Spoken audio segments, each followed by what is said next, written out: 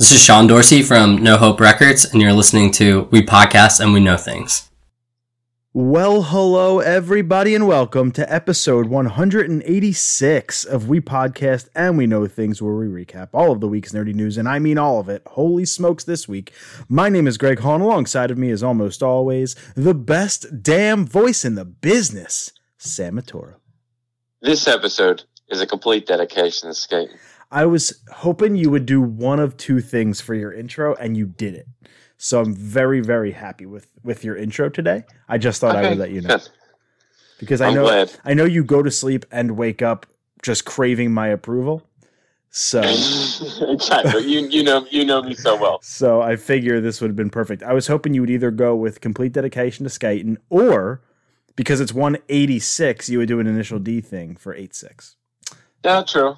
So okay, I wasn't thinking that way. Maybe 187 next week we do a census fail thing for their song 187. Who knows? So we got a huge show for you tonight, like as always. But this week is friggin' insane. So we're gonna start with our picks of the week. I'm really excited for mine. We have our trivia. It's 4.5 for me, 3.5 for Sam. I'm only up by 1 in our race to 11, win by 2 for the Trivia Challenge Championship Trophy. It's 2-2 in that race. Sam will take over in gaming, where we have a couple of reviews, a couple of impressions, a couple of huge announcements. Holy smokes with the announcements. Nintendo, PlayStation. Yeah, that's everybody coming in hot. Not really Xbox. I mean, like some of the stuff will be available there, but they had their time to shine last week. So we'll pass the baton. We have some more. Keep it moving. We have some more cancellations of big conventions. We have a review in movies for Capone. We're going to have a nice conversation about the future of the Deadpool franchise. In TV, we got Percy Jackson coming to the television screen, along with Swamp Thing getting revived. Don't call it a comeback. Super happy about that. We have some music reviews and announcements for you there. Then we're going to take it into a comic story and even do a review of a stand-up comedy album. So all of that plus Sam's CGC Spotlight. And I didn't tell you probably even 1/3 of the shit we're going to talk about. So it's a huge night. Yeah, we just want to give you a little tease. It's 7:30 p.m. on May 14th, Thursday, May 14th. My last show is a 31-year-old. Next week, I will be 32 by the time we record. It's all downhill from here. It's been all downhill for years. Probably since I probably climaxed at 18.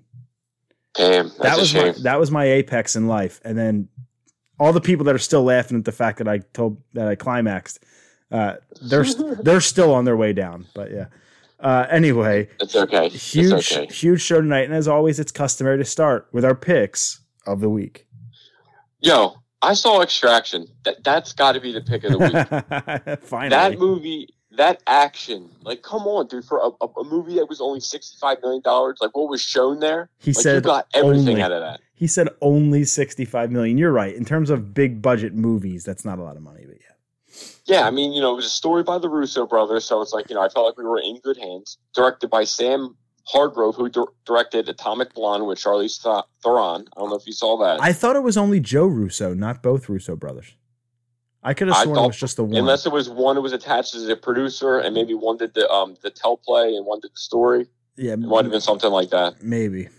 Yeah, so it was an hour 45 minutes. He's like, goes to take back some, Kingpin's son from getting kidnapped. He's a mercenary for hire. We're talking about Chris Hemsworth here. Yeah, he's on the black market. Yeah, and like the end with the, him at the end, like I don't even want to spoil it, but besides like the end, I really enjoyed the movie. The action was there. Like I thought Hemsworth kind of established himself as like an action star rather than just like Thor. Like I thought he proved himself here, and I thought the acting was great. Extraction on Netflix. It was great. It was John Wick if it took place in the black market of India. Yeah, like exactly. It was like another John Wick member of the society of somewhere else. Yeah, and so like I talked about it a couple weeks ago. There were two big shocking deaths in the movie. Still haunt me. I didn't want to tease. I didn't want to tease it. No, I'm not going to spoil who they are.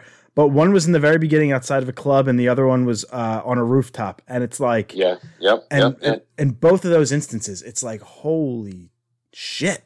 Like, Yeah, dude, like all the explosions, all the action, the stabbing, fighting, going through walls. I was like, dude, this, like, and even the director, like that 10-minute, like, one-shot scene, that was insane. I don't know how they did it.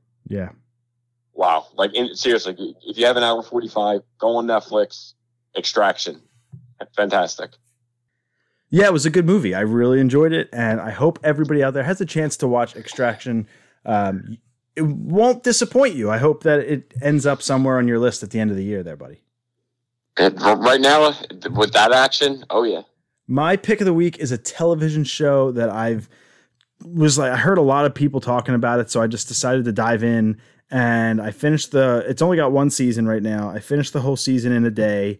Was it 10 episodes? It was 8, I think. Okay. Maybe it was 10. I can't remember what, but it's on FXX, and that is Dave. Oh, yeah, that was my pick of the week a little bit ago, wasn't it? Like a month ago? I don't remember you ever having it as your pick of the week. You sure? Yeah, I don't remember you ever having it. Yeah, it's with Little Dicky. Yeah, I don't remember you ever having it as your pick of the week. Don't make me scroll back. I hope you do, my friend. No, keep going. I'm looking. It's a great fucking show. I'm glad. So you've watched it all. I didn't even know you watched it. Yeah, dude. It's Santino. Andrew Santino's in it. Yeah, he's I think he's freaking hilarious. And his girlfriend in the show is from American Vandal, which I have a love affair with that show. I actually just rewatched both seasons of that on Netflix as well, not too long ago. But FXX and FX and all that, since it's Fox, it's on Hulu because Hulu has all the Fox content since they're owned. And so got to watch it, plowed through it, freaking hilarious from this first friggin' scene when he's in the doctor's office talking about his body parts and all the way through the end. It has a good story through line too. Like it doesn't just go episode to episode to episode. It's got a through line. It's got payoff. It's got pretty good, like the last 2 episodes get pretty deep. Yeah. I don't necessarily care too much about Gaeta. They did the whole episode about his backstory and his, mental issue. And I was like, okay, he's not my favorite character. It was different. Yeah. They went a little off the script, which is fine. I don't mind. But it's really good. It's really funny. It's only a half-hour show, and there's only 8 episodes. And got signed for season 2. Yeah, and we put that out on our social medias that it got signed for season 2. I thought that was a dead giveaway that it was going to be my pick of the week. It's such a funny show. The rapping is great. It's Little Dicky. He's the man. Yeah, the personality. He's from Philly. He represents. Yeah, he wears the Sixers shit almost all the time. They talk about Sixers sons, and so they give Philadelphia a good name, and I appreciate that. And again, just a great show that if you have Hulu, I recommend going on Hulu and checking it out. The whole season's available on there. If not, I'm sure some of it's available on demand. This show is so good, I'd even recommend watching it if you had to purchase it for a couple bucks here and there. So it's super good. Yeah, it's probably on FX on demand. All right, Sam, let's get into trivia. It's 4.5 for me, 3 for you. Right, no, I'm sorry, 4.5 to 3.5. Yeah, 4.5 to 3.5. Yep. How many main series Assassin's Creed games have been released? 1, 2, 3, 4. Assassin's Creed 4, Black Flag. Then you have Origins and Odyssey, and then. Okay, even if you get it, I don't have all the ones, but I did. I did check, and there was 11 when I looked. Yeah. And wrote this question out. So there's 4, and then Brotherhood is 7. And then are you counting Valhalla? No, this did not count Valhalla. Okay. So is that 7? I think there's one more that I'm missing. Shoot. Are you counting remasters? No. Okay. It's just main series games of Assassin's Creed. If you're going numbered, there's 4. If you're not, there's 7 or 8, I think. I'm going to go 8. The answer I have is 11.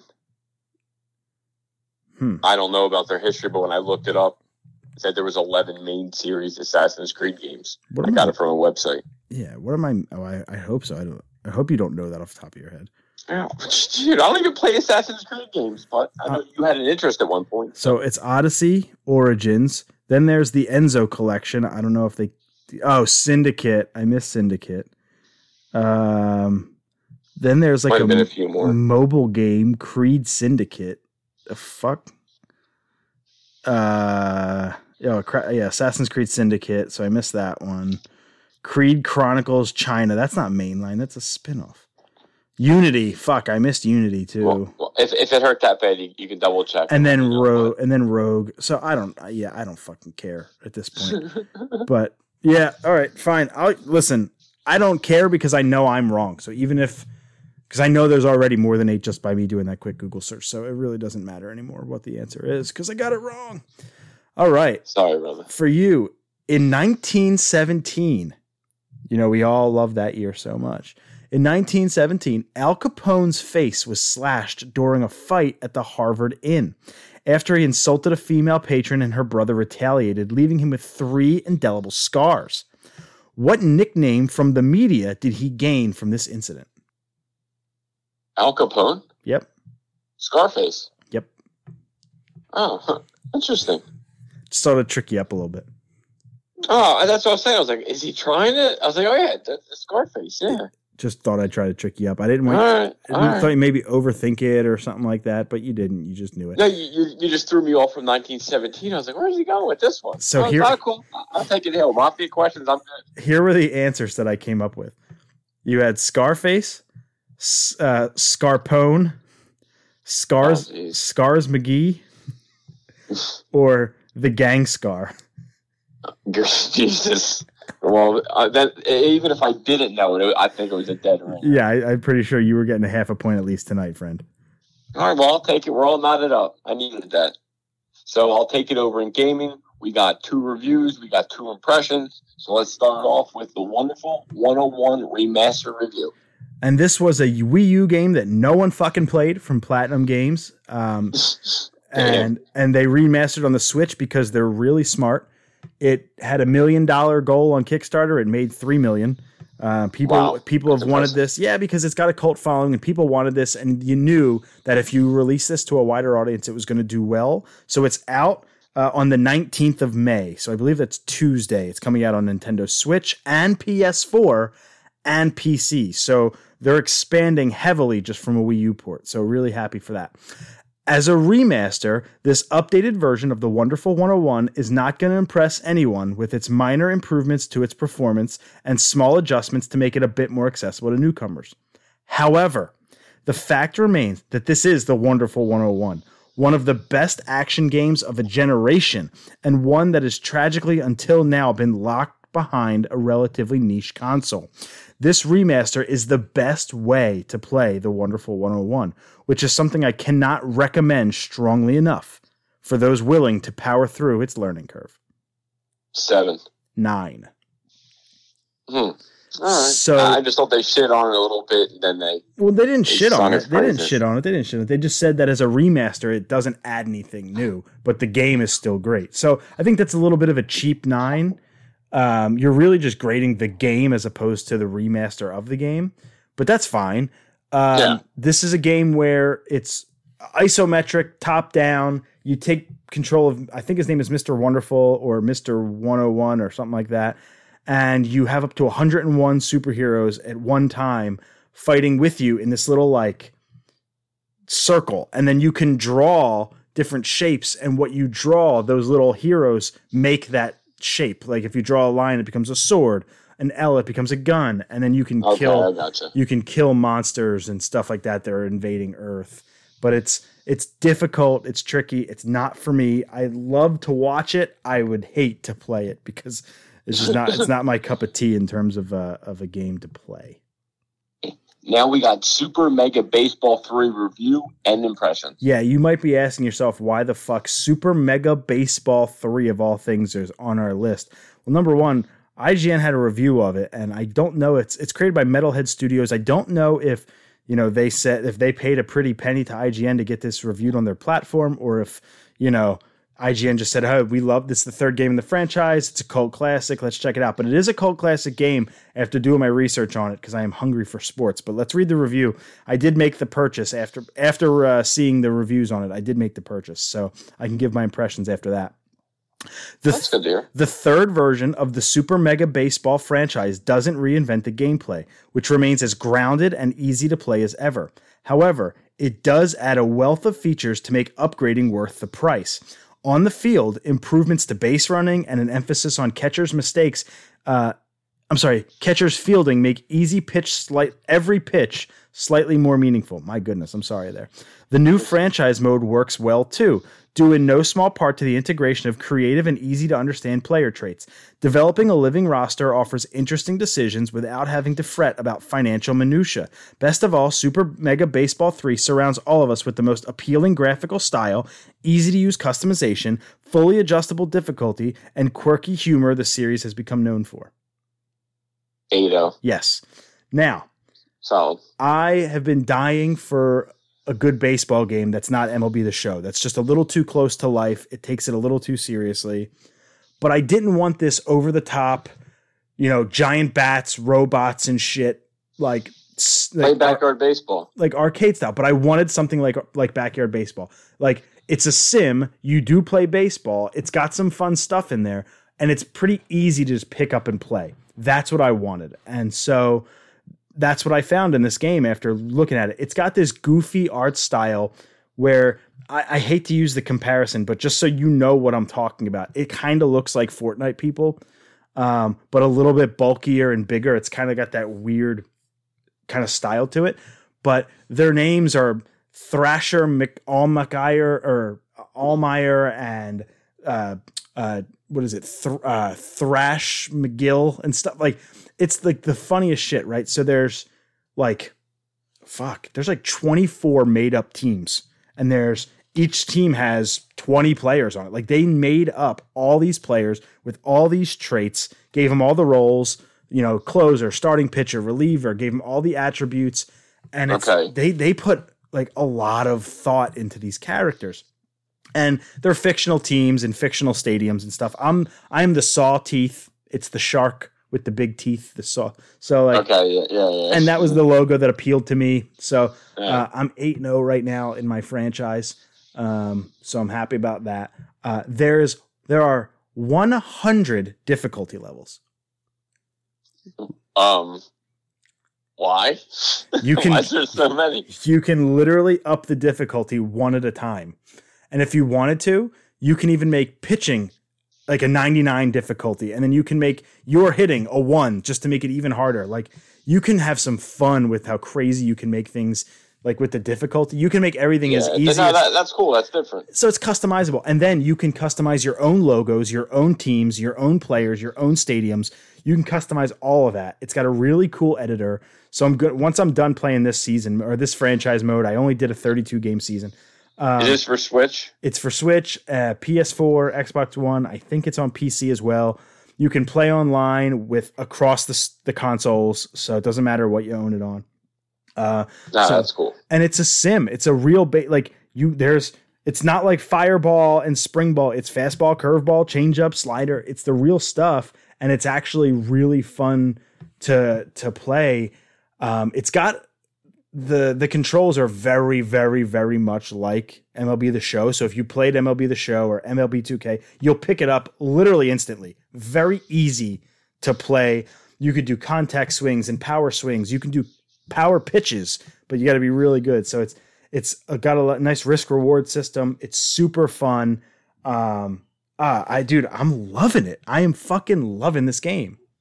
It's good to hear you into a game. I felt like you've been like in like a little slump. I felt like I'm happy I've been craving a good sports game. I want a good baseball game. So I'm happy that this game kind of came along at the perfect time. It also has a demo available, which is what really hooked me, is downloading and playing the demo. Nice. The only drawback, and I will admit that this is a drawback, and I was hesitant at first, but I eventually dove in because I'm a sucker. It is $45. It's not cheap. Okay, it's not. Okay, so it's not like it's not better like than 60. Right, it's not a $20 pickup indie thing. Like, it's a full-fledged baseball game with franchise and season mode, and it doesn't have trades, but you can do free agency where you actually trade your player with a free agent. So it's got a free agency system, it's got a GM mode, it's got all that stuff in there, just with a wacky coat of paint, and I loved it. It's I'm staring at my Switch right now, and I can't wait to play when we're done. That's awesome. Next up, we got Task Force Campus Impressions. I was really, really, really in the mood for a shoot 'em up. the top down, you're a ship and everything's just coming at you like crazy and you fly all around the screen. I was really, really in the mood for one of those. And luckily enough, our friends at East Asia Soft came along and said, hey, we have a game coming out called Task Force Campus on the Nintendo Switch. I don't know if it's available elsewhere, but would you like to review it? Of course I'd like to review it. Hell yeah. Duh. So I was, and it kind of came along at the right amount, like the right time. So I requested a review code. So this game is a free game. We did receive the copy from East Asia Soft, just so you know. I think it's like $4 on Switch, maybe $3, $4, $5. It's not more than $5 on Switch. But what I really love, a couple different things I love about this is, number one, the art style. It looks like you're playing on an arcade machine and a Game Boy mixed together. It's really cool graphically. I love that. It's not like a widescreen game that takes up the whole Switch screen. It actually puts the black bars on the sides, gives you a really narrow playing field so you don't have to feel overwhelmed and go from your ship all the way to the left to the right. It's a very small, succinct area and map. So I love that. I love number two is you can pick from multiple pilots. You can pick from multiple different colors and stats and attributes for the ship that you want to play on. So you're not just this random ship that gets sent off to do your thing. You have a little bit of customization there. You can unlock different ships as you beat parts of the game. And I will tell you right now, it's hard as fuck. It's so hard. I couldn't beat the first boss first. You deserve to be put in your place sometimes. It took me 7 tries, I think, just to beat the first boss, and I've yet to beat I've yet to beat the second level. It's so hard. Now, that's awesome. A little bit of it is because I'm not a huge shoot 'em up guy, but when a good one comes along, I enjoy it. So I don't have a lot of what's the word? I don't have a lot of like practice in the genre. But man, am I glad that I picked this one up and that East Asia Soft was happy enough and kind enough to send one along. I believe even right now, if you're listening to this pod, as the episode is dropping on Friday the 15th or after, it is on sale on the Switch. Of course it is. Yeah, I'm pretty sure it's on sale. That may be ending soon, but go check out Task Force Campus. Can't recommend it enough. It's super freaking good. I loved everything about it. Like I said, I'm really happy that East Asia Soft was nice enough to send it along. It is actually on PlayStation 4 as well, and PS Vita and Xbox One. So there's that. So yeah, didn't know that. So here's just the quick features from the press kit that I want to read off before we move on to the next story. Blast through randomized stages. I did not know they were randomized, with high intensity gameplay. Challenge a variety of handcrafted bosses, which I learned they kick your ass. Test your skill in endless runs to claim the high score on a single credit. Kill enemies to boost your power or stop shooting to repair your ship. I knew that. They're really fun mechanics. Oh, that's a cool one too. When you're like halfway through the level, you get an H and an S that you have to run into one of them, and you get either health or an upgrade to your gun. You have to make that choice. So it's really cool. Risk reward right there. I'm a bitch, so I always choose health.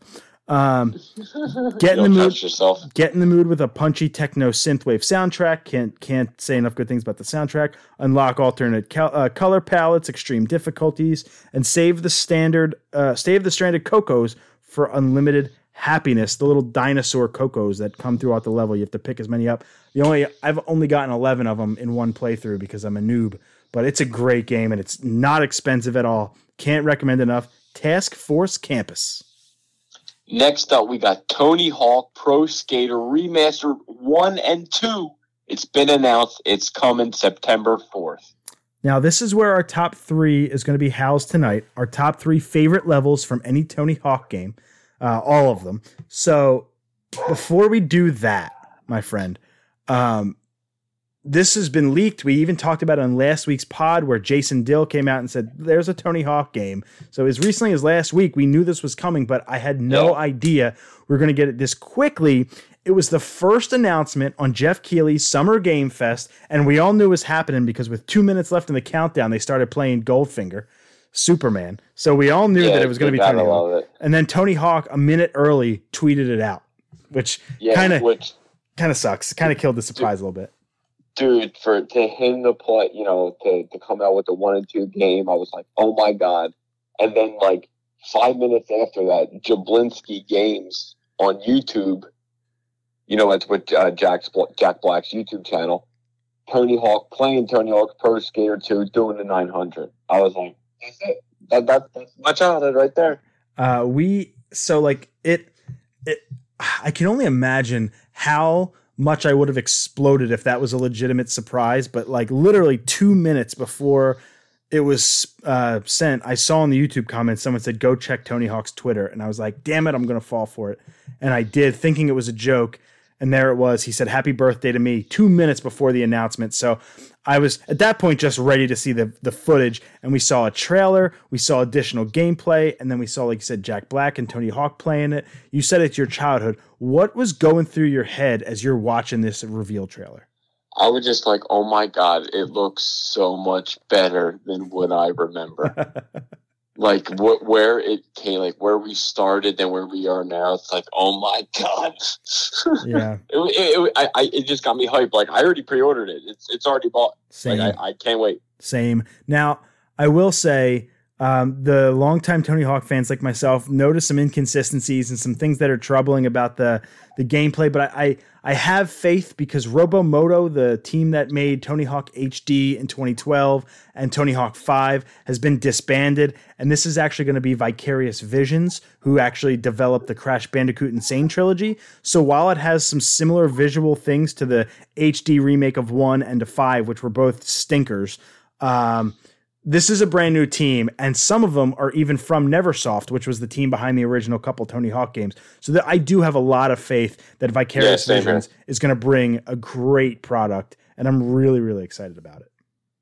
Yeah, I loved Crash. I have complete faith. They already had my money, and I was sold on that minute and a half tease by Tony Hawk. So they're bringing back reverts from Tony Hawk 3. They're bringing that into the 1 and 2 remaster, which is great. Give that quality of life improvement. They're giving they're bringing in spine transfers, which came in Tony Hawk 4, which is another quality of life. So you can just increase those combos, chain them together, get crazy high scores. But the one thing that I found really hilarious was that they're bringing back the original soundtrack, or at least most of it, whatever they can get the licensing to.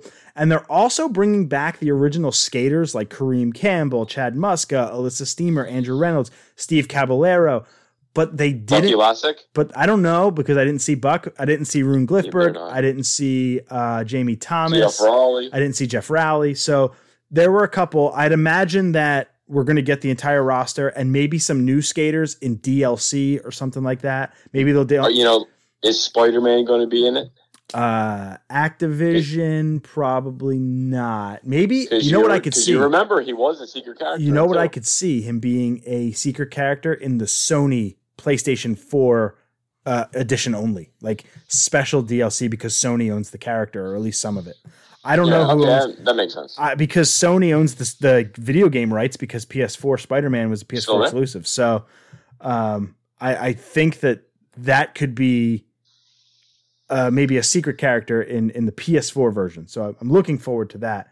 But with all these original skaters, dude, they didn't do any de-aging. None. They're all in their 40s and 50s, and they look it. It's hilarious.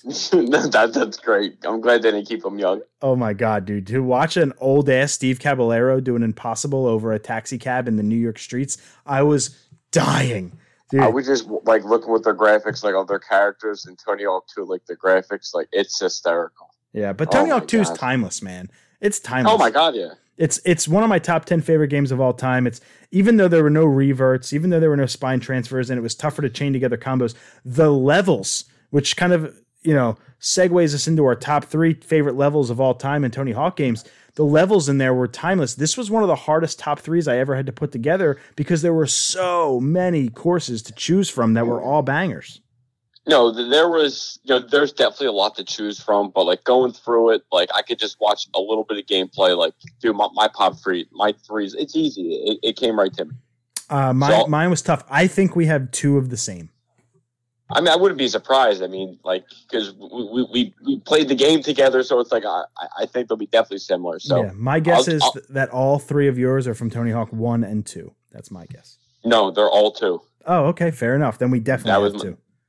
So I'll go number 3, School 2. Yeah, mine too. That's my number 3 as well. Southern California, dude. Like I just remember cruising through the hall, hitting the freaking bells, getting the damn hall passes. Like I don't know. I just love the school. So the first thing that jumped out at me about the School 2, because School 1 was great and Tony Hawk 1. Oh, it was, but great 2 level. was better. But School 2 raised that. You had TC's roof gap that you had to kickflip, which was a real trick that was done in real life. Even though it was super easy in the game, they were throwing an homage to the real life trick. And then you had that big giant gap in the very, very beginning where that literally have to go off over the railing down that huge gap. You land at the bottom. Then there's 2 picnic tables to session. You could go over the wall and go into Carlsbad and do the Carlsbad gap, which I hope and pray they keep in this game. I'm sure it is. Because the skate spot was destroyed in real life. You can't skate there anymore. So I'm hoping that they revitalize that, because I missed Carlsbad footage. It was probably my favorite gap ever in skateboarding. And so super psyched on School 2. I have so many memories of playing that level, and it's just one of the best ever created. Yeah, it's just funny that School was your number 3. So my number 2, Philadelphia, baby, FDR. Mm-hmm. Mm-hmm. AKA Love Park. Obviously, we know that's no longer there, but I don't know if it was just because we live here just to see it or actually skate it. Just knowing that it's here, I had to be FDR. Well, it's Love Park. FDR is actually hidden. You actually can't access it until you knock down the fence. Yeah, true, yeah. Yeah. So that's why I said AKA Love Park. Yeah. But it was a great board. In a future Tony Hawk game, I think it was Proving Grounds, they actually had a level just called Love Park, and it was in HD, and it was really pretty, but Proving Grounds sucked balls, so I didn't go there. But yeah, I've skated Love Park, 25 times, so that was such a huge childhood memory of hopping on a train and going down and skating Love, and oh God, it was great. My number 2, however, is from Tony Hawk Pro Skater 4, probably the second best Tony Hawk game to me besides 2, and that is San Francisco. It's the second level.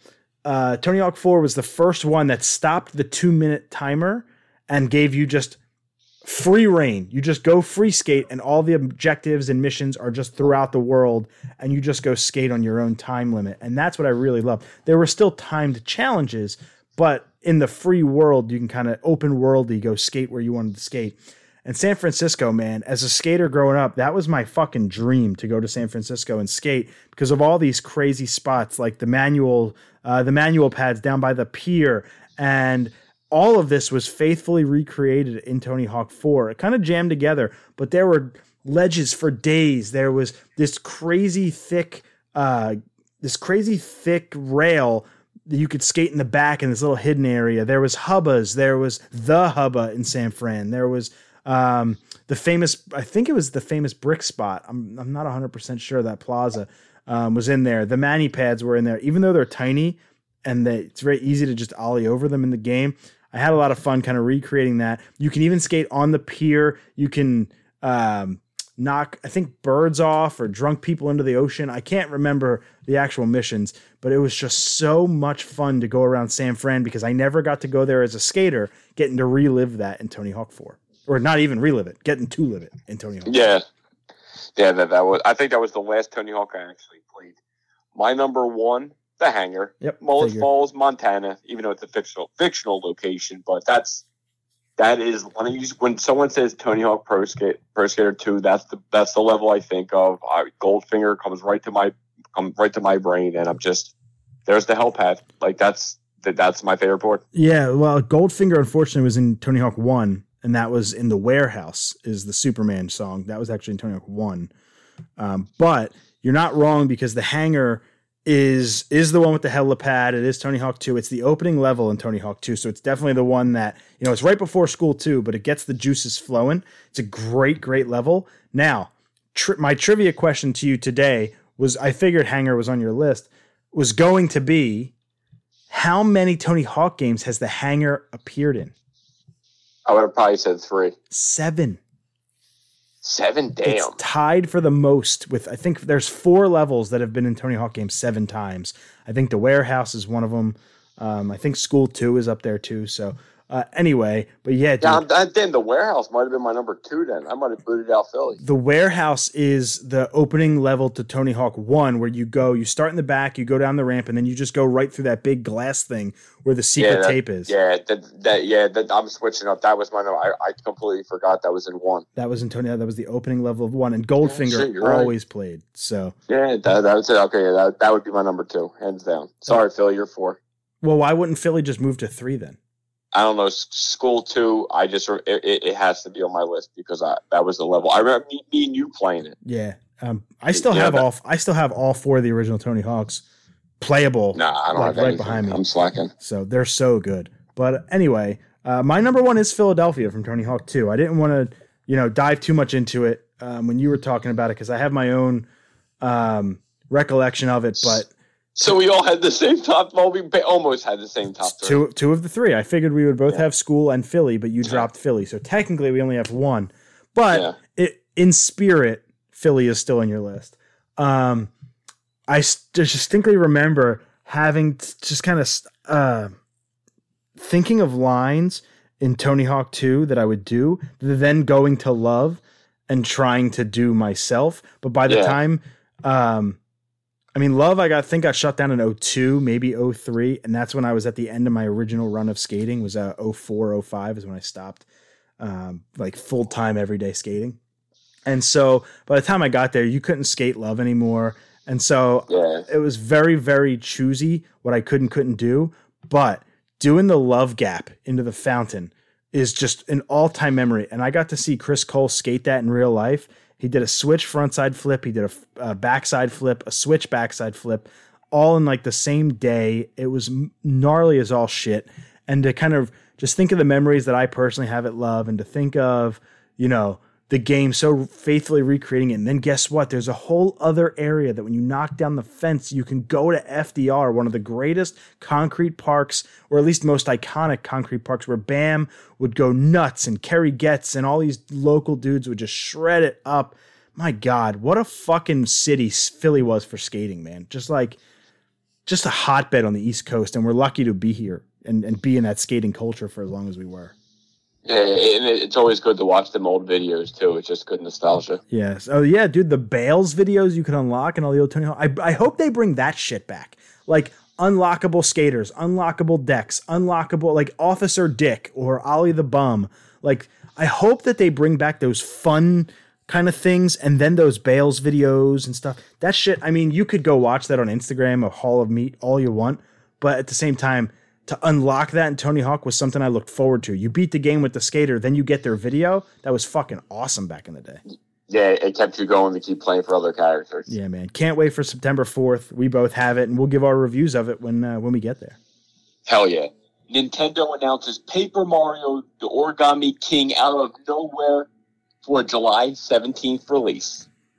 So, not only was there no Nintendo Direct to announce this, not only was there no warning, but I was on a work call and I happened to just check Twitter for a second and I was like, I can't watch this trailer now for 30 fucking minutes. I sat there in anticipation waiting for that call to end. No offense, work. Like I've never waited for anything else to end in my life just so I could go watch that frickin' trailer and just soak in the glory for 2 minutes before getting back to work. I just wanted to love it, Sam. I just wanted to love it, and I did, because I'm not a huge Paper Mario fan, but I always wanted to be. It just never... Yeah, dude, I was going to say, I always thought Greg was a Paper Mario fan. Yeah, I never... Growing up, the only RPG I really, really liked was Pokemon, and that's because it didn't feel like an RPG. And this game, having a Mario RPG... As much as I love the one on Super Nintendo, I think it was Super Mario RPG, the 7 Golden Coins or something like that. I played 2 Paper Mario games, the original on N64 and Super Paper Mario on the Wii. Now I missed the GameCube one, Thousand Year Door. That's the most popular one. That's the one everybody wants the remaster of. And then the last couple, Color Splash and Sticker Star on 3DS and Wii U, got absolutely trashed because of the combat and all these other things. So I was like, okay, is this going to be a new team? Are they going to try and harken back to the roots? And I'm happy to say that from what I'm reading, A lot of the combat's going back to the pure Paper Mario style of before with some newer 2020 enhancements, but this is going to be a lot closer to the older games than the newer ones, which makes me really interested to finally dive in and give this one a shot. It looked really cool, but again, it just wasn't my cup of tea. But I'm happy as shit for everyone that's been waiting for another Paper Mario. It's been a long time since a good one's been out, but I'll tell you this, the double down on this, and the reason I'm even more excited is even further than Paper Mario, because what this to me confirms is that Mario 35-year anniversary of all the remasters with 64 and Galaxy and Sunshine, that's real. It has to be real. So you had Best Buy accidentally post the 3D World remaster. You now have this Paper Mario game that was rumored as a part of these leaks. That is real. Nintendo has announced it. So what else? You have the delay for the Nintendo Direct. That's because I believe they're getting ready to show these games. And I think that this Mario leak now is 100% real. You cannot change my mind. Even if they don't show it and it's fake, I'm still going to think it's real. Yeah, it's only a matter of time now. Will the PS5 release this October? There was a job listing for Sony that Sony posted, allegedly, saying we're looking for whatever the job title was, blah, blah, blah. We're looking for this, we're looking for this for PlayStation 5, which launches October 2020. So they put it in a job listing. I don't think they would do that. It doesn't lend any credence to put the job or the release date in a job listing that anybody can access. So I don't think that has credence. And then Sony's denying it themselves. So it seems kind of fast October. You know what I mean? But it also seems right. I think the reason it seems fast is because we don't have any fucking announcement yet at all. We don't even know what it looks like. True, and it's only 5 months away. So if you think about it this way, when the Switch was unveiled, it was on January 2017, and it came out in March. Now, they did a reveal trailer in October of 2016 to at least let you see what it looked like and to kind of let you know what it was all about, but they didn't really unveil it until AGDQ week when I was on fucking vacation, but I still watched it. In January, and they released it 2 months later. I think that PS5 looked at that and said, we could learn a lot from the way Nintendo handled the Switch because that thing's selling like hotcakes. If we hold off, because we know every gamer wants this so bad that when they finally have this reveal, 1 million people are going to watch it in hours. Oh yeah, you know, 100%. So if they do this in June, and let's say October, what's that? July, August, September, October. That's 4 months. That's enough time for people to save the $500, even though they're already saving now, whatever that'll cost. It's enough money to get people hyped. It's enough time to get people to pre-order. And it's enough time for manufacturers to get their shit together. But it's not a year so people forget about it and it loses its hype. I think that a June reveal for an October release actually makes a ton of sense.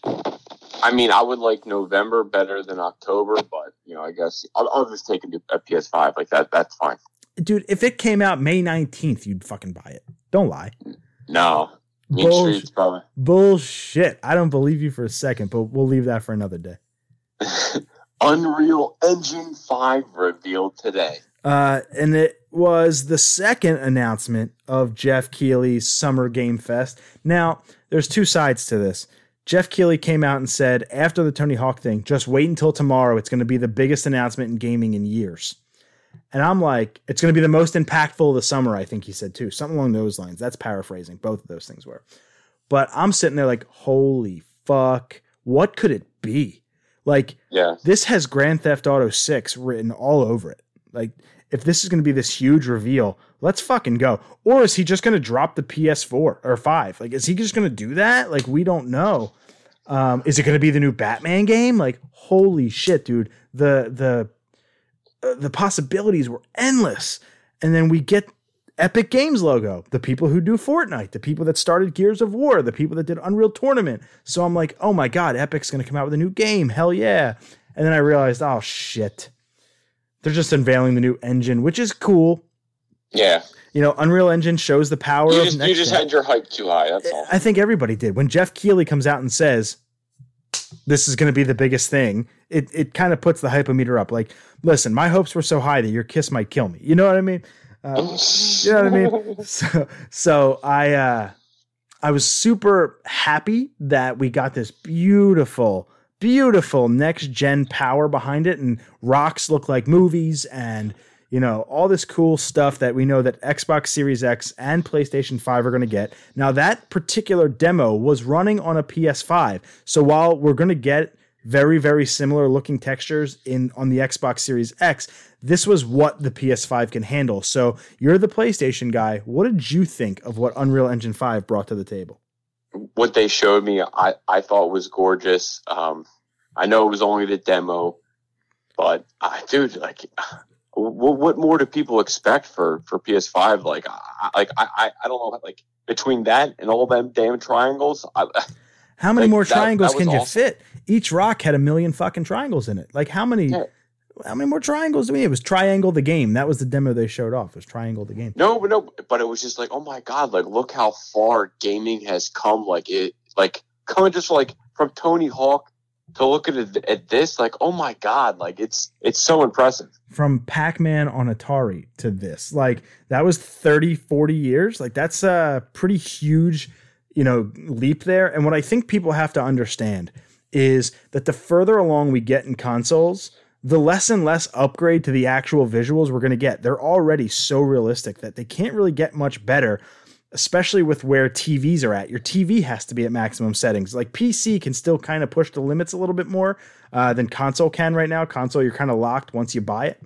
And you really have to rely on your TV. And so, like, I get that, but it's the little things that make this generation so special. It's the things that maybe the casual gamer won't pick up on, but it's the lighting.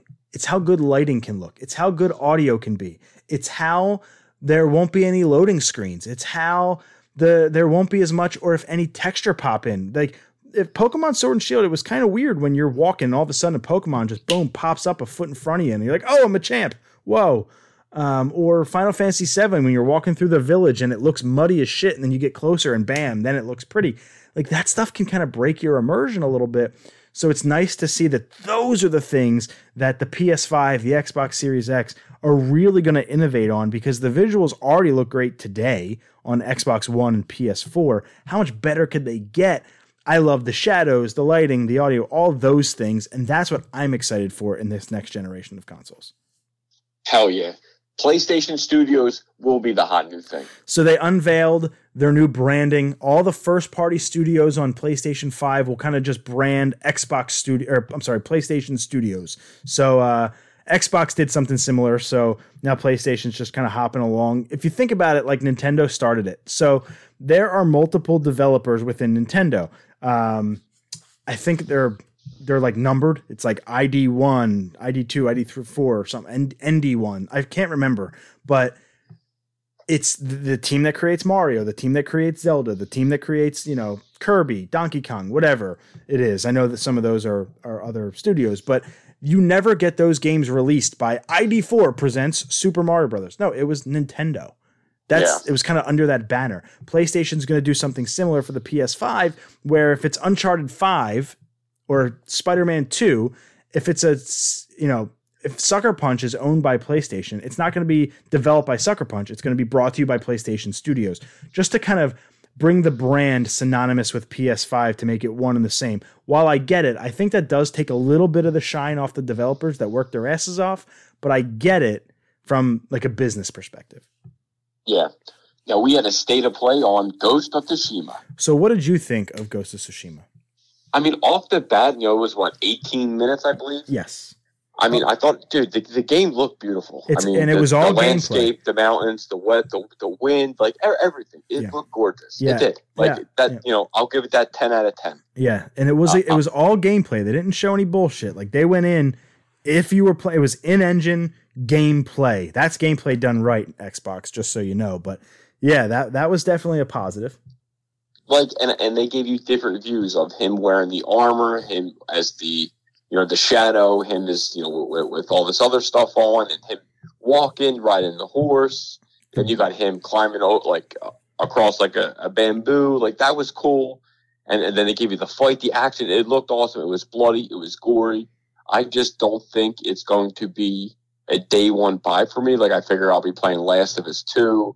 Then I'll be getting ready, Tony Hawk. And I think I'll just wait for this game to just drop and get it on the cheap and then try it out. I thought the sword play was great. Like, I thought it looked awesome, like you said. Open world games and I just have a weird relationship just from the time that I can dedicate to them.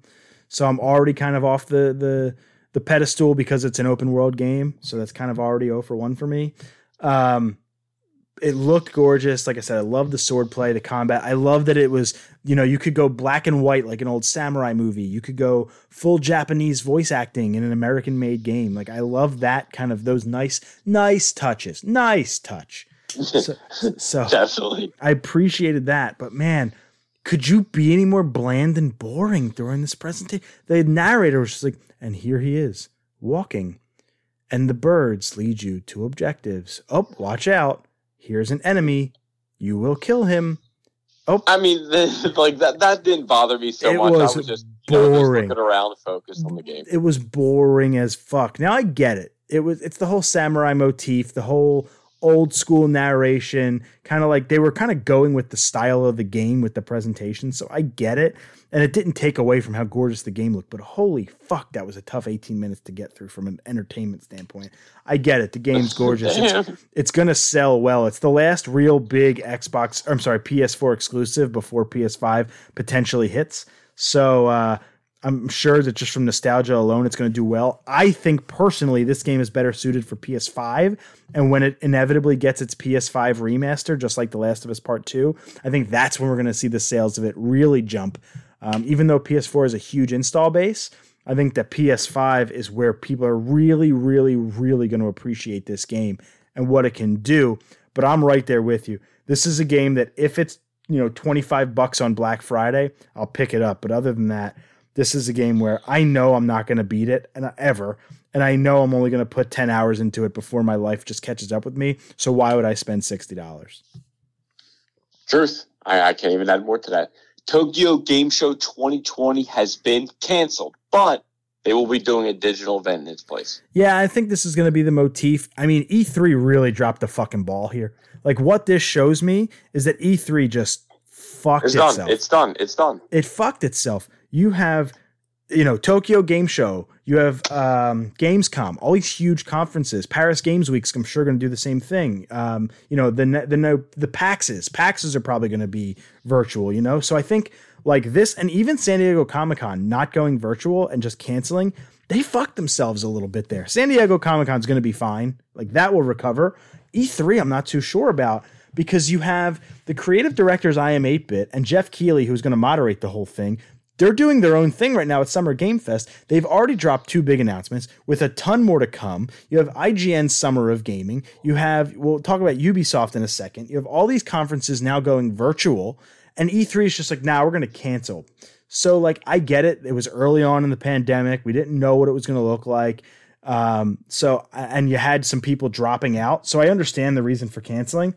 But, man, when I think I prefer this new way of getting information as opposed to just like the second week of June being the best week of the year for me with all these conferences and game announcements and directs and all this stuff. Getting this news trickled out twice a week for 4 months. I'm in for that. Keep the hype up. Yeah, exactly. Keep it coming.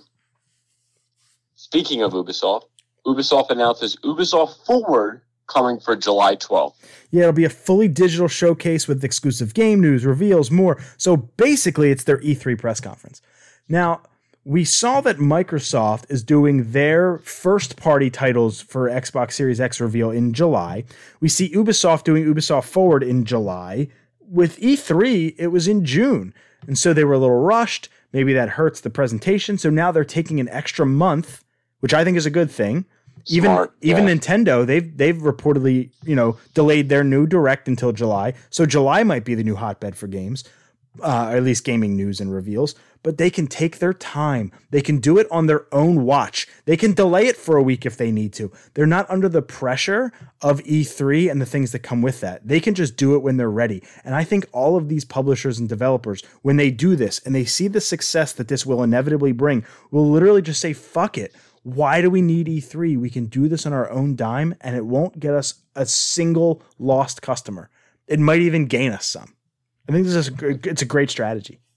Exactly. What I'm waiting for is WB because they were supposed to have their first ever E3 conference this year. I'm waiting for WB to be a part of the Summer Games Fest with Jeff Keighley. 2 reasons. One, I saw the Warner Brothers logo in the companies, number one. And number two, he had a Batman logo in the back of his video.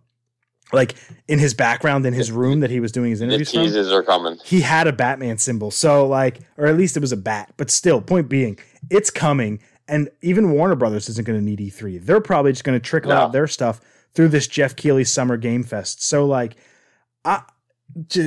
man, we get sucks for E3, like plain and simple. From May to August, the game hype is going to be so big. What a summer we're in for when it comes for games. Yeah, we need it right now. Star Wars Episode 1 Racer has been delayed on PS4 and Switch until May 26th. It was supposed to come out May 12th.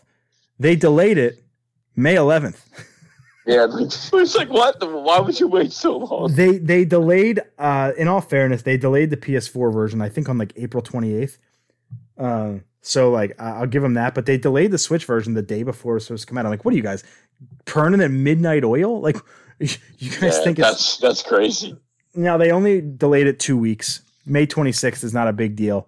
So I think it's exactly 2 weeks to the day. So they're probably just adding some polish to it or getting rid of a last second bug. We're talking about a Nintendo 64 game here. So like, if you can't get this right, if this releases to some bullshit, that doesn't spell good for me, man. Like, that's fucked. This is not a remaster. They didn't rebuild this game.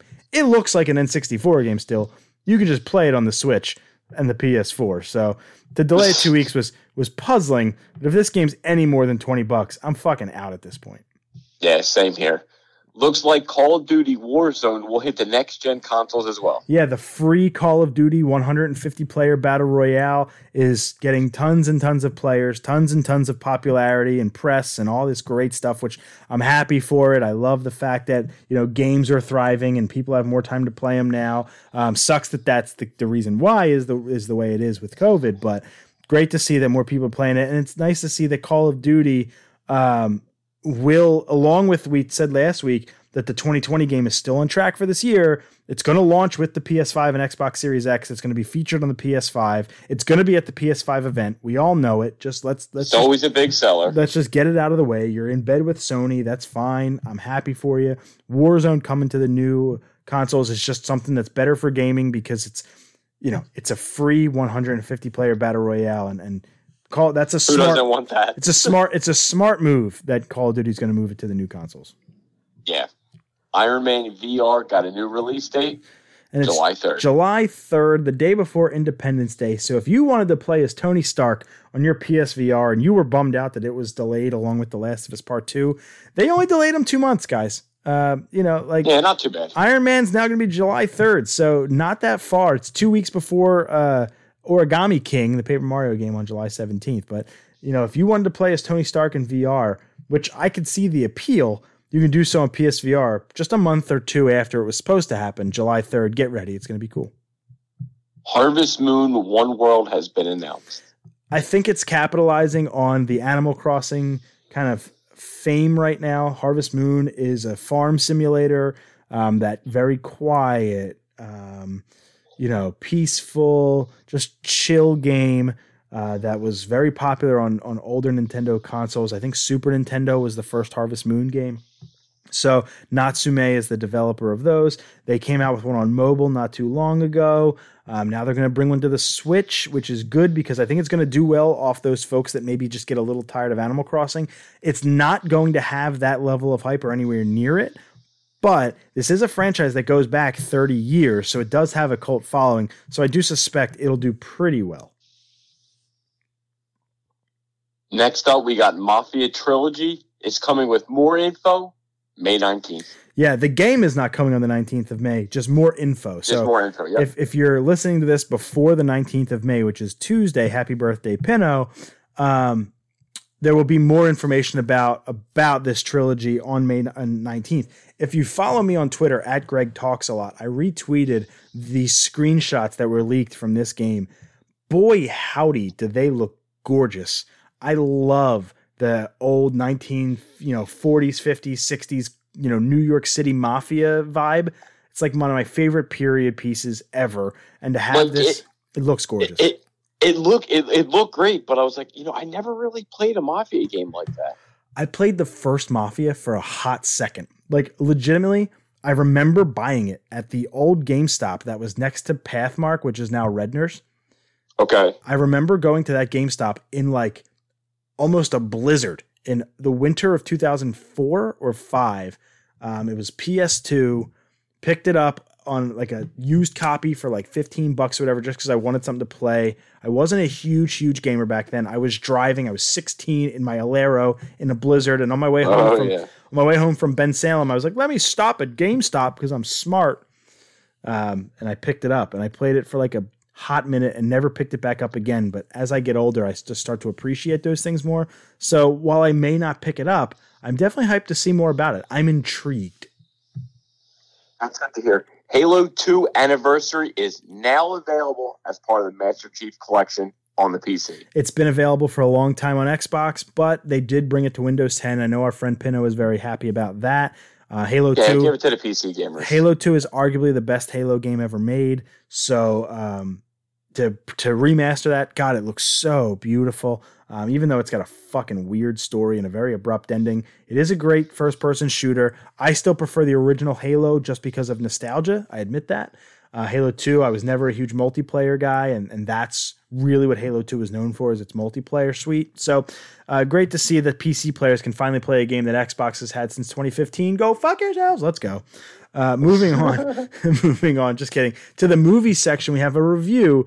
It's for Capone, which kind of came out of nowhere that it's dropping so suddenly. Yeah, I didn't even know. I was like, oh, it came out this soon? Damn. Yeah, it's out now. Josh Trank's somber, small-scale drama is not the guns-blazing Al Capone biopic some gangster movie fans might be expecting. But it is a curiosity that nevertheless demands a look-see for a fresh take on a crime legend whose most notorious exploits have been retold many times already. Capone seems destined to be a cult film, as it's part character study and part body physiologically horror tale, and features a Tom Hardy performance that's clearly acting with a capital A. While the movie doesn't always successfully navigate the elements that are real versus imagined, Capone is gutsy enough to tackle the oft-filmed subject with a decidedly fresh and humanizing take. Yeah. Dude, it's a 7 with all that praise. Yeah, I mean, I just figured, I don't know. I like Hardy as an actor. Like, I'm going to see this. I like Capone. I like all that gangster stuff. So I'll definitely check this out. I just didn't think it came out this spring and soon. Yeah, to say Tom Hardy got his acting was with a capital A, that's great to hear. And I think the thing that intrigues me the most, but also is the thing that pushes me away from the film, it's kind of a tug of war with me, is this, it's part body horror and part psychological horror. What the fuck? It's Al Capone. I just want to see gangster shit. So I get it. I get what they're trying to do. I don't think it's going to be like that too much. So a stylized Capone movie has legs, but at the same time, it's I don't know. I think this is it. It's a Netflix, isn't it, or where is it? Do you know? I don't actually. I thought it was the movies, but maybe it's on Netflix. Lucky me. I don't know. I mean, it's definitely not the movies. I think it's Netflix. Well, let's talk about the next story. But while we're doing that, I'm going to go on my Netflix app real quick and just search Capone. I read a story about the creator of the Deadpool movies, or the writer of the Deadpool movies, director. I forget who the fuck it was. But he came out and he said that Marvel really doesn't have any interest in making a Deadpool 3 movie. Do you think the Deadpool franchise is already dead? Well, pardon that pun. Oh, and real quick, it's on video on demand. I just checked. Gotcha. But I don't think Deadpool's dead at all. I just think that's just what's his name? Rob Liefeld just saying some stuff like, oh, they're not making Deadpool fast enough. Relax. It's coming. Just give him time. Well, I don't think so. I have the quotes here, and he definitely is I don't know if he's pandering, but he's some words here kind of damning. He says, I don't know. Here's what people don't want to hear, but thank God I'm a realist. I feel like Deadpool the movies, they've set sail. We've got 2 brilliant movies, and we live in a culture that always looks forward because they're ever selling us next. It's the fever. For me, as the fever calms down, people just need to calm down and realize that Deadpool 1 and 2 were released within 2 years of each other, and I just can't. I'm I'm not really that crazy about Marvel's plan right now. He added, do you know what their plan for Deadpool is right now? Goose egg 0, 0. I think that's just him stirring up some Deadpool noise so everyone can tweet at them. Ryan Reynolds already confirmed that they're working on Deadpool 3, that they're writing the script. But that doesn't mean it couldn't have been scrapped when Disney acquired Marvel. Or I'm sorry, when Disney acquired I just can't see them saying no, and I think Reynolds will fight for a third one.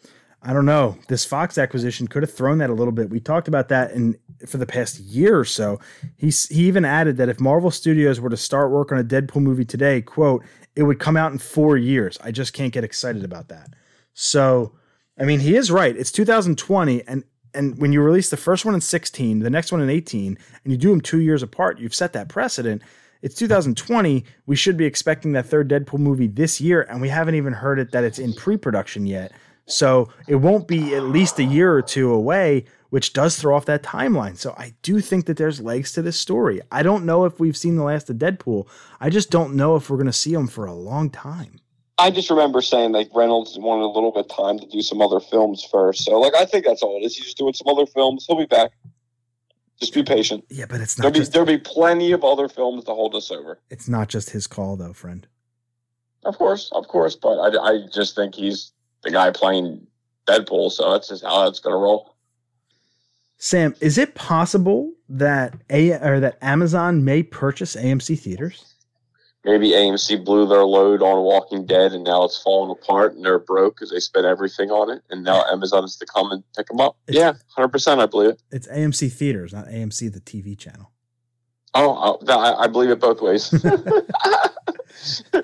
Believe me, they need a buyout right now. They're hurting right now. Believe me when I say I would not put AMC the TV channel in the movies section. I've done it. I've done stupid things, but this one I promise I wouldn't. Yeah, apparently there's rumors going around that Amazon may purchase AMC theaters, as they did declare. I think it was Chapter 11. I'm pretty sure, which might have been. It's not going to knock them out of business, but they do owe like $600 million or something crazy like that. Oh yeah. So they need to buy out. Hello, Jeff Bezos. He needs to make some money. But this could be pretty interesting because to see what Amazon could be capable of with a movie theater, I think could be really interesting. And they might just integrate to their on-demand platform and do it from home. Like, who knows what theaters are going to look like when we come back to reality here, as some states have started to open up. But like, dude, the future is wild if you think about AMC being under an Amazon banner. I don't know if anything would even change, and it still may be AMC. We just might get all Amazon. I know is, now that you say it and I think about it, I believe it 100%. It's crazy to think, but Amazon's going to own everything. If you get like a popcorn from the movie theater and it says AMC by Amazon on the bag, like, that's a reality. That is an absolute reality. The Hamilton movie will arrive on Disney Plus 7/3. So July 3rd, the same day as Iron Man VR, you can go play as Tony Stark, and then when you're done, go watch Hamilton on Disney Plus. Yeah, what a combo. I mean, have you had any interest in the Broadway show of Hamilton? Nah. I haven't. You're not a big Broadway guy. No, I'm just, I love the Newsies, but right, one for $6 billion. Got it. I do like the Hamilton show. It's really funky fresh, Sam. It's funky fresh. You got to hear Sebastian's take on it. Hilarious. I'm super hyped on it. I looked at my wife. What the fuck? Let's get the fuck out of here. I'm psyched as shit to watch this on Disney Plus. They originally were going to release this in theaters, but much like Artemis Fowl, I believe, they're doing right to Disney Plus, which is a big win. And I'm psyched to watch Hamilton on 7/3. I haven't seen that show in probably a year or 2 years, and that was on the stage, so it'll be nice to watch it on the screen. Yeah, that's awesome. Glad you get it. Well, something that is not apparently coming to Disney Plus anytime soon, and they're going to try for this theatrical run. LOL at this movie. Apparently, The New Mutants is now hitting theaters in late August. Like, I saw it, like, I laughed, I copied it, I remember sending it to you, like, Greg's going like this. I just fucking released this damn movie already. It's been sitting on the shelf for almost 3 years. Like, you do know that this ain't happening. Like, it's not coming out in August. I mean, when it does, I'm gonna laugh. Like, it was a good haul, Greg. Now give me my $1, you bastard. I tell you, I've been right for over 3 years with this movie. I think it's 50 cents at this point. I think I've earned something. I was going to ask for a 5 just out of respect. Well, I'm not going to give it to you out of respect. You feel me? I just think this movie. Chris Shriver put on Twitter today. He said, "What if the New Mutants movie is good?" And I was like, "You can wish in one hand and crap in the other, and see which one gets filled first." This movie is going. Nice. This movie is going to blow chunks. There's 0%. I still got to say, like I always say, I support every superhero film shit. I even saw Bloodshot, but still, I got to give it a fair shake. But I'm just, keeping my, my expectation low. I think they're missing it huge by not just going straight to Disney Plus. They're missing it. Huge. To me, it should have already been out. 100%. They like I told you. They just wanted to recoup some money. That's all it was. This one's for me, Sam. Psych 2, Lassie Come Home. The movie, finally, the movie has come back to Peacock. It finally got a release date. It's coming out July 15th on Peacock. So all of us Psych fans get to rejoice as just 2 months from the day you're listening to this podcast, at least the day this podcast comes out, we get Psych 2, Lassie Come Home. I cannot wait. As you know, Psych, one of my favorite TV shows, and we're getting a second movie after the first movie was admittedly just kind of meh. But yeah, that's what I was going to say. I remember you telling me it couldn't end on it. Like they had to do something. So I'm glad to see. Hopefully, you get the proper ending it deserves. Well, they're bringing back for the movie. They're bringing back Timothy Olmanson, who played Officer or Detective Lassiter, who's probably the best side character in the entire show. So really excited that the story's going to revolve around him. After he's been going through some things IRL over the past, close to a decade. So super psyched for that. But let's move into the television section, Sam. As according to Variety, this one's for you, buddy. The CW has acquired the broadcasting rights of Swamp Thing from the DC Universe and Warner Brothers. Yeah, I think it. The guy who actually plays Swamp Thing, I'm blanking on his name right now, but I believe he tweeted out saying it starts in the fall. It's going to be on Tuesdays. So it's good to see that Swamp Thing's getting some legs to kind of re-showcase its first season to kind of show more people because, not everyone has DC Universe. So now to have it on CW, more people can see it. This kind of, lets me believe that, all right, there's still hope for a Justice League Dark, possibly on the CW. I'll take it, whether it's TV or movies, just give me more. Literally millions more people are going to have access to this show now. Now, it is the broadcasting rights. It's not the rights to the IP at this time.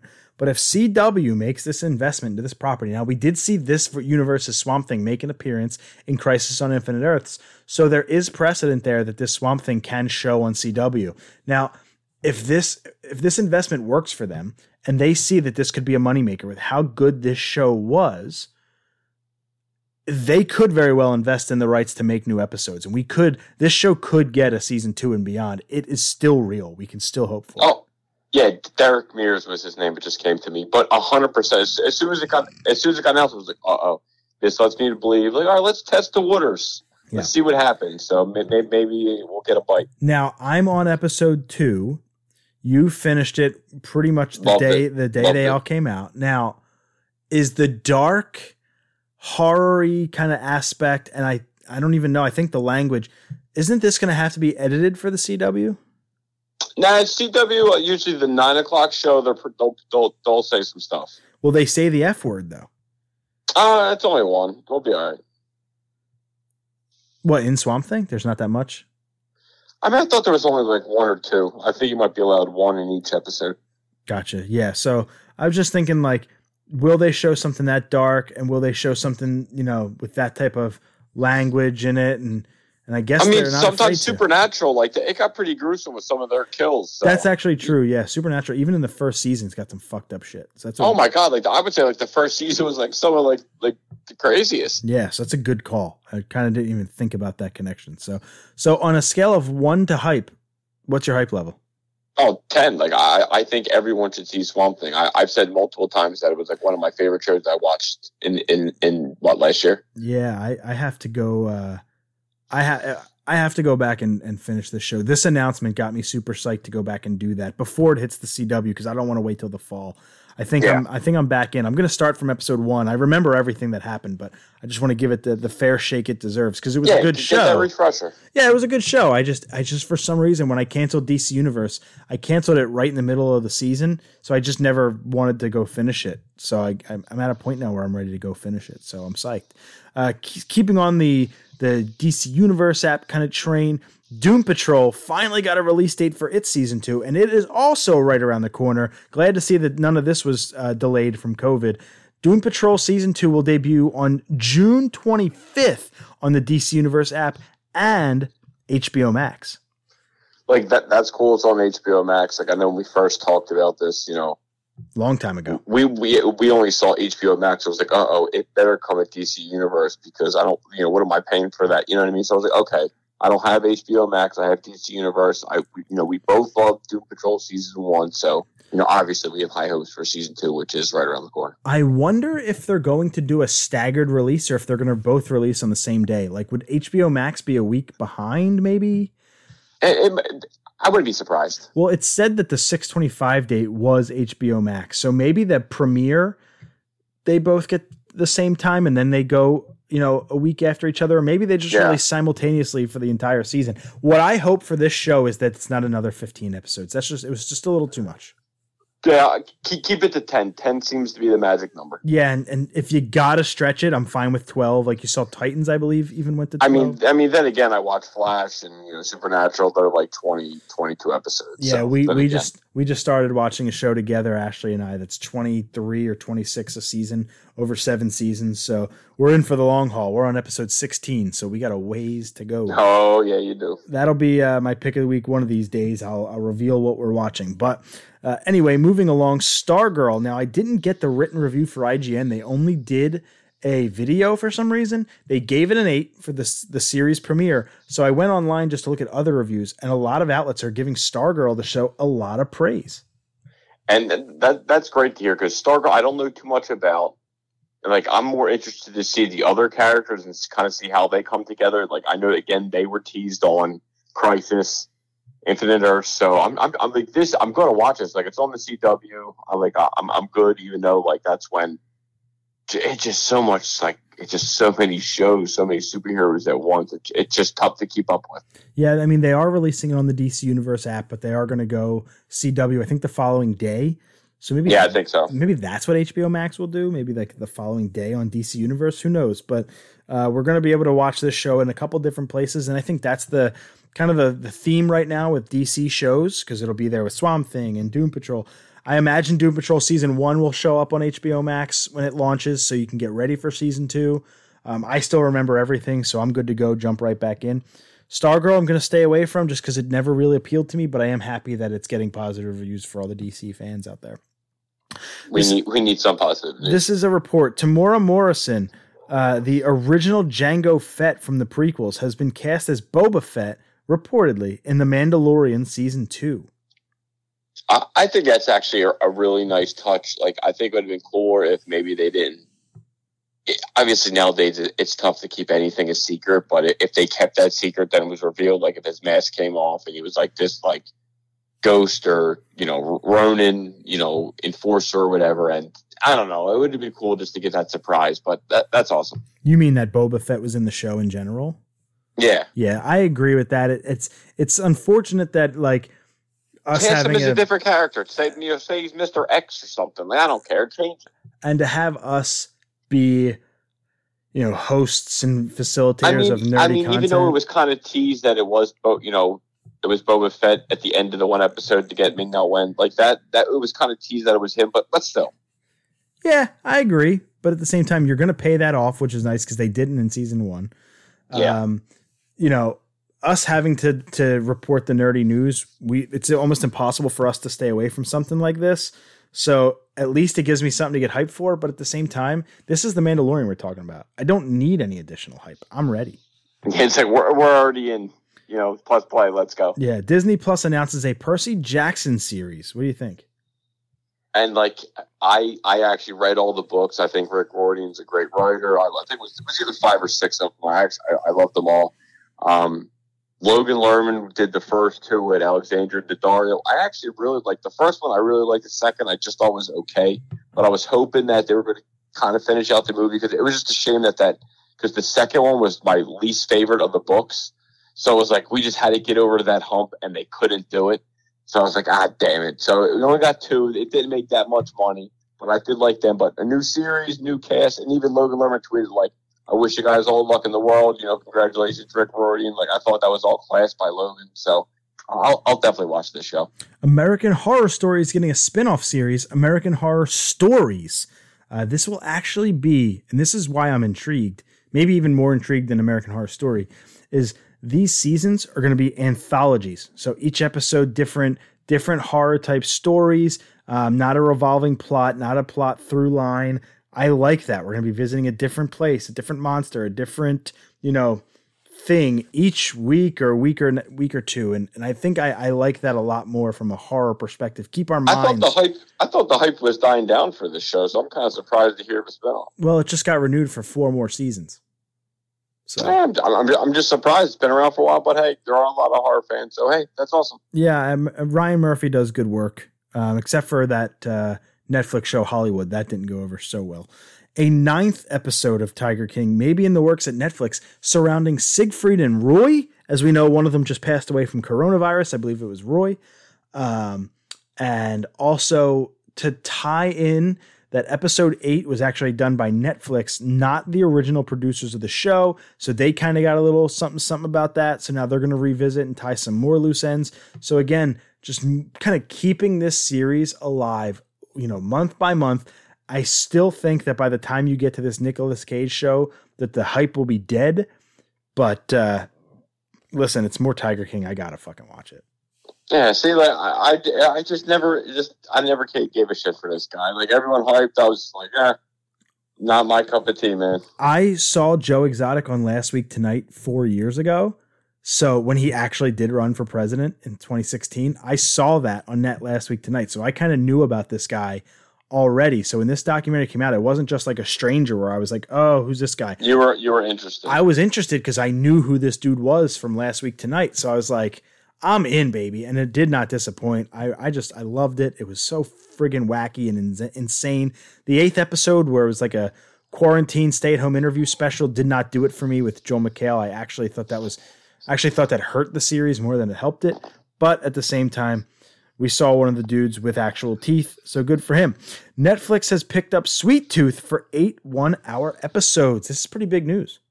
Yeah, it's actually really big news. I just never actually read the comic Sweet Tooth. I know it's by Jeff Lemire. He's actually a fantastic comic book writer. I know my boy Chris from the Comic Book Fiend Club, Dollar Bin Bandit on IG. He's the happiest person. It's his favorite writer. He was like, dude, just get hyped because this shit is going to be awesome. I was like, all right. I'll trust you. I may not get to the comic in time, but I'll wait for the show. Now, did you at any point think this was a Twisted Metal series? No, not at all. I knew just from the cause I know from Chris because he posted because Jeff Lemire. He met him, got it autographed. Like that was really cool. Yeah. So this news broke, and you put it in Pocket before IGN had it on their site. So when I saw Sweet Tooth, I looked at the logo, a green background, horns. I was like, okay. This is not Twisted Metal, but when I read Sweet Tooth, I was like, oh my God. And then I saw the picture and was like kind of disappointed. Yeah. I almost for a second. He said I'm pissed. I was almost disappointed for a second. Like I too have never read the book. I've never read the books and have no interest in doing so. Now that I think about it, I would love a Sweet Tooth TV series for Twisted Metal. Tell me that show or that game isn't the perfect freaking material for a TV show. Dude, I'll take anything. Movie, TV show, whatever you got, I'll take it. It looks like we're getting a 6th season of Rick and Morty before the 5th season even airs. I mean, that's still kind of huge. I always, hear and see people talking about it. I still didn't start the 1st season yet, but I think soon I will. You have nothing better to do. Owen Hart, one of my favorite wrestlers of all time, top 5, is getting a Dark Side of the Ring on Tuesday, May 19th. And I just want to give a little bit of background as to what Dark Side of the Ring is. Vice, love them or hate them, Vice does pretty good work on a lot of different things. And what they have is they have a 2-season, almost up to like 20 episodes now, a weekly documentary series about literally the dark side of wrestling. The Chris Benoit story with the double murder suicide. They did a 2-hour special on that. They just did an hour on the Legion of Doom, the Road Warriors, Hawk and Animal, and their relationship off camera. And they did one on New Jack and Macho Man and Elizabeth. Like, they do some fucked up stuff. And I've been waiting for an Owen Hart episode, because this would be the biggest one they've done, probably besides Benoit. Benoit probably takes the cake on that. But they're doing it as the season 2 finale this Tuesday. I don't have to wait much more than 4 days until I get to watch this. I'm going to watch it Wednesday, the 20th, because it comes on a little too late for me. I'm an old person. But my God, dude, to get an hour documentary. That's going to be good. Jim Ross, Jim Cornette. I'm sure Bret Hart's going to make an appearance. Chris Jericho narrates them. Like, this is going to be the real facts about what happened to Owen Hart when he tragically fell to his death at a pay-per-view. I can't wait to watch it. The number one most heartbreaking death in wrestling of all time for me was Owen Hart. So this will hit all the feels. Yeah, I mean, it was in the ring, man. Come on. Treadstone and The Purge have both been canceled by the USA Network. Did you give either of these shows a shot? I never saw the Treadstone, but actually I dug The Purge, so I'm actually kind of sad to see it go. Yeah, do you know Treadstone? It's actually pretty good. Do you know what Treadstone's based on? What was that on? The Bourne trilogy, or the Bourne Identity movies. Yeah, dude, without Matt Damon, you can't do it. Yeah, so don't even try that. That shouldn't even have been greenlit. Well, they did try it, my friend, and it looks like they have failed.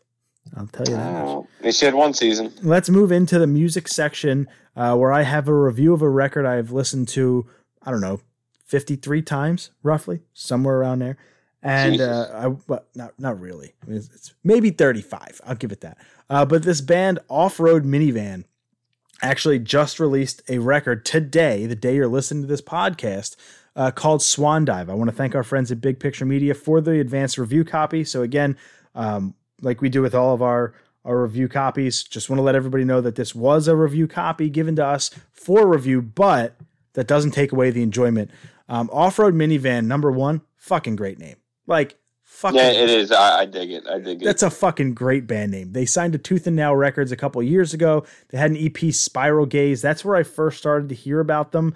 But they weren't a band that was in my collective conscience. It was a band that if they were on a Spotify playlist or, if they were on in someone else's car, I definitely dug it. But it wasn't a band that I went back to the well. And I don't necessarily know why, but Swan Dive out now. The 3 songs they released, Vampire, Supernova, and You, are all really, really, really strong singles. But what I really liked about this record, first and foremost, 3, 6, 9, looks like 11 or 12 tracks on the record. The vocals, that's what does it for me for this band. The vocals aren't exactly the most polished I've ever heard. There's a little bit of grunge to it, a little bit of, noise in the vocals. And there's a lot of, I say effects in the vocals, but I say it lovingly. It's not auto-tune. There's just a lot of reverb and things like that in the actual vocals that really make it hit for me. I really enjoy that.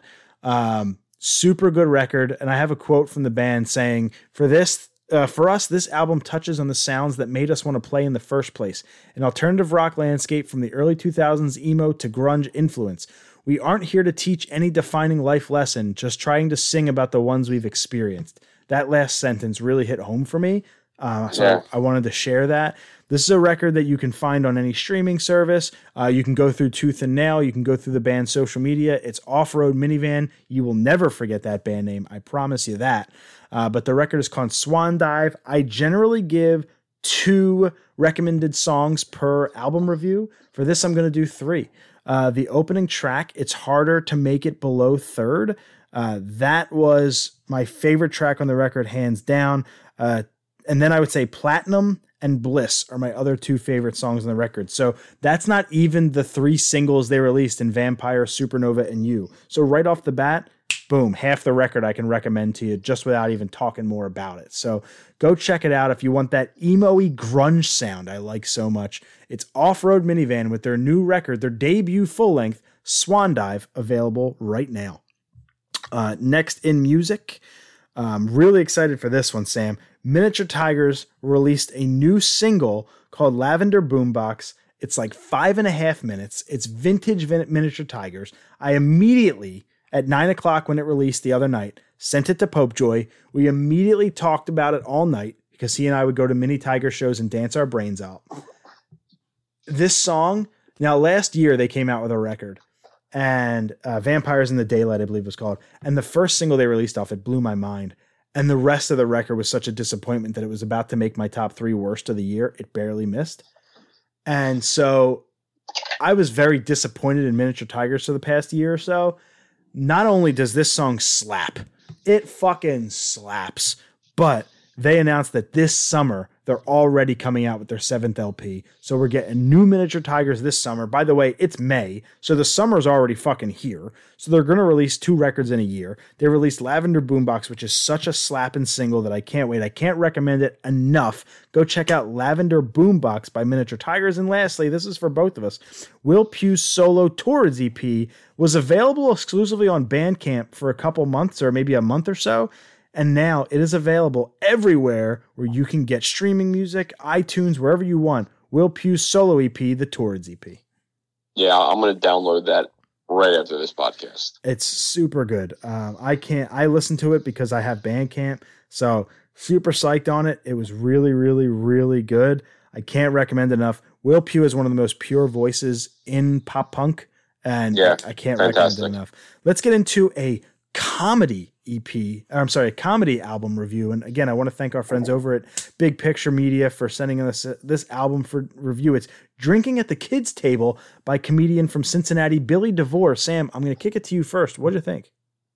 You know, again, I don't really listen to comedy on just like audio. So this was like kind of like my second time diving in. I thought it was okay, but I don't know. I need that comment. Like I need to see them. I need to see his antics, see his, what he's doing. But there was a couple of bits that actually got me pretty good. I thought it was different. It's just, I just wish it was, there was video. Yeah, I would agree with, like, for me, right? I just don't listen to audio. Like that's just me, man. I love comedy albums. I really do. But generally, I have seen that comedian live, so I get their stage presence. I did go on YouTube and I checked out Billy DeVore's stage presence, and I watched a couple of clips of him there just so I could kind of see and feel his way around the stage and how he presents his jokes, and quite frankly, just hear a couple jokes from the record as he told them in other places. So that was a big help for me. I really like his look. I think he's got a great look to him. He's got the look of a stand-up comedian, so I really enjoyed that part of it. To you, like I said, to your point, there were a few bits on the record that really stood out. One of them was cheese. That was super funny. Yeah, I would probably agree. That was probably my favorite bit. Yeah, cheese was really, really funny. He was talking about how you don't order cheese for dessert unless it's at the factory and it's in cake form. Like that shit was. Yeah, that was a good one. That had me in stitches. There was a bit about him being too poor to be Jewish. It's like there was some really good stuff in the record. Overall, listen, it's a solid record from an up-and-coming comedian. He was spotlighted recently with the Cincinnati Enquirer, so check out that article at Cincinnati.com. You can go through the entertainment. It was back on May 12th, I believe. So you can go just through the archives to check out their interview and spotlight on Billy DeVore. His new record, Drinking at the Kids Table, is available now. It's a stand-up record. I enjoyed it. I would say it's a solid 6 out of 10. Go check it out. Yeah, that's definitely worth the listen. Sam, I'm going to this last story of the night, I'm going to kick it to you because it's comic book related. And then we have your CGC Spotlight to end the show. So lots of comics here to talk through. What is up with this Batman 3 Jokers? We now know it's coming August 25th. What is it? Yeah, so it's Jason Fabik or Fabik, however you say his last name. He just put on Twitter saying, I guess due to the coronavirus and all this stuff, that they're pushing the book back again. I think it was originally for June, and I think it was supposed to come out months before. It just kind of kept getting delayed. But he said it was kind of giving DC and him more time to kind of work on promotions for the book and kind of tune up the book a little bit. He already released cover A and B for number 1. And just it's that there's 3 Jokers out there. It's not just one guy. So I'm interested to see where this story leads. I mean, the hype was real. I mean, we've been waiting for this forever. So it's just good to finally get some news, like when the hell we're getting this. And so with an August 25th release, that's a physical book. Is this going to be, do you know if it's going to be available digitally as well or just physical? I mean, I'm sure it will be, but I don't know. Like, I don't like my comics digitally. I'm not one of those dudes. Like, I'll be the guy that picks up the cover A and B because I thought both of them looked fantastic. Jason Fabek's a fantastic artist. Now, is it possible that these three Jokers could be Jason Todd and the other three, or these three new Jokers? Honestly, I don't know what they have up there, what he has up his sleeve, but you know, you better believe I'm buying this book day one and reading it. So give us your CGC Spotlight for the week. So CGC Spotlight this week, we're back to my Batmans. I got Batman 139, the first appearance of the original Batgirl, Betty Kane, Batwoman appearance. First Blue Bowman, formerly Signalman, at an 8-0 off-white white pages. Bill Finger story, Sheldon Moldoff and Charles Paris art. Sheldon Moldoff cover. And like I said, I got it in 8.0. There's only 381 blue labels on the actual census. There's only 494s, 192, 490s, and 685s. Excuse me, and 21 8.0s. So there's not too many high grades up there. So for me to get an 8.0 with that good page quality, because everyone knows that I'm such a stickler for page quality, that you know, I had to pick it up. It came out April 1961, so it's a nice little Silver Age key, tough to find. We got 3 stories in here. The first one's called The Blue Bowman. Batman and Robin meet Commissioner Gordon while they go after Signalman, while he's trying to introduce and tell him that he's now known as the Blue Bowman. He's firing arrows at them, and they're trying to get away. The second story, The Land of 1,000 Traps. Batman and Robin travel to George M's private island when the bat launch is sunk by an artificial shark, and they swim ashore to an island of traps. Story 3 is titled Batgirl. Batman, Robin, and Batwoman, they're battling the Cobra Gang at a scientific exhibit when all of a sudden enters new costume hero, Batgirl.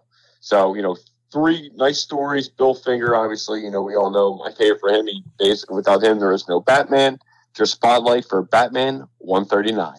Now, before we get out of here, we do want to urge you to please leave us a review, leave us a rating on iTunes, podcasts, Apple Podcasts. Yeah, it only takes a second, guys. Yeah. Come on, help us out, please. Stitcher, Castbox, wherever you're listening to this, please just drop a rating, drop a review. We'd appreciate them all. We read them all in the air. Podcast, you know, listenership is down across the world, and any support we can get during this tough time, we'd really appreciate it. We're not going to front load the show with this type of shit. We'll keep it at the end, you know, all the plugs and stuff, but just please know how much that helps us out. So if you haven't done it yet, please leave us a rating, a review, anything. The kind words are appreciated. If we deserve a 1-star, leave us that too. But we figure if you've gotten this far into the pod, you probably don't think it's 1 star, but yeah, we hope you like something. You never know. We hope you can find at least 3 stars out of it, but we hope 5. But just please leave us that rating and review. And if you heard earlier during the show, a little buzzing, I just want to let you know that I went full Walter White tonight while we were recording this episode. And yeah, like legit, guys, we paused, I think, 3 times for him to kill this fly. And it's been, so you won't get the outtakes, but just know that I was cracking up. Buzzing around my studio like crazy. I have been trying to shush it away, and it keeps coming back. It reminds me of the Fly episode from Breaking Bad and how Walter White went fucking nuts over that fly and his perfectionist thing. 100%. So I'm just letting you know I went full Walter White tonight with this damn fly in the studio. But I digress, as it's all been edited out. But still, you might be hearing some buzzing in the background from time to time earlier in the episode. But if you didn't, hey, I'm a good editor. All right, everybody. Thank you so much for hanging out with us for episode 186. We'll be back next week with a couple cool episodes, as we're going to have 187, but another bonus episode that we'll kind of re-announce. There's a little tease. Re-announce later on in the week. So we're looking forward to that. We will see everybody next week for episode 187. Fucking triangles.